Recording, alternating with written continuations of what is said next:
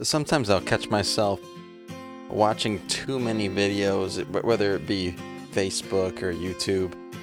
These algorithms, they got me figured out. I must not be that complicated of a person.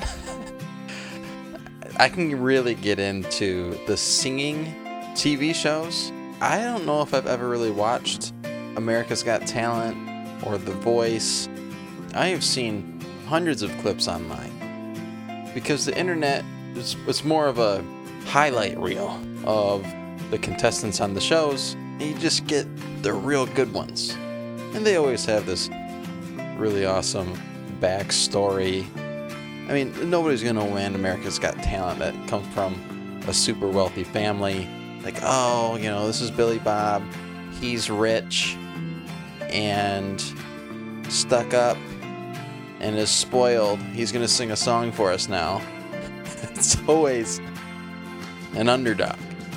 And that's part of it. And I love when somebody goes out on stage, does not fit the bill, like looks like they should not be singing at all, and just goes out there and kills it.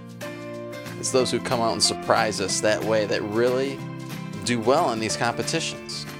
And it really shows us, I think, that what we see can be deceiving. You can't judge a book by its cover. It's what's within it that counts.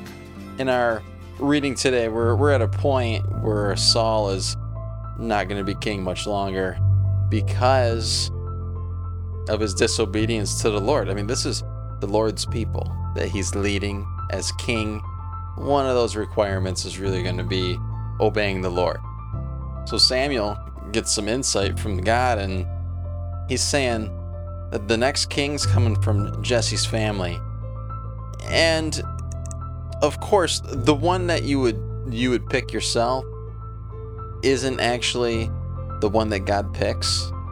It's the same way with the current king, right? Saul. He came from, if I remember right, the tribe of Benjamin, which was the smallest tribe, and he came from the least likely family. So it was this sort of like God wanted to use the one that you would least likely think should be the king out of all of Israel.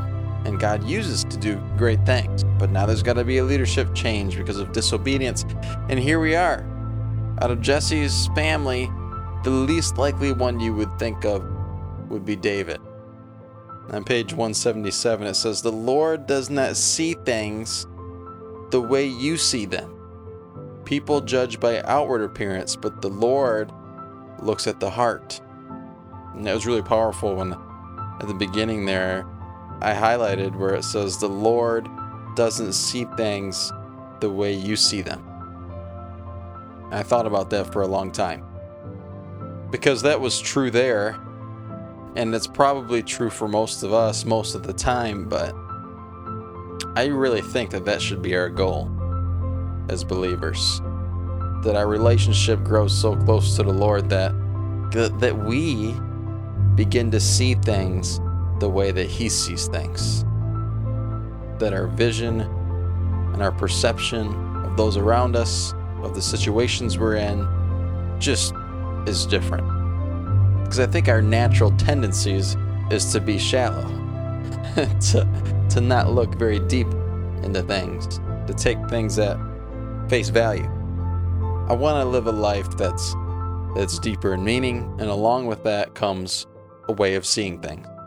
My prayer today is, Lord, help me see my situation and those around me the way that you see it. That's what I think of today as we read. I'm so glad you listened today. Hope that you're spending time with the Lord yourself and that you're making God a priority in your life, because it's Him who will change you. It's Him who's created you, and without Him, I'm confident that you won't fulfill your purpose. I hope you're encouraged today, and I hope that you have a great, awesome, fantastic day.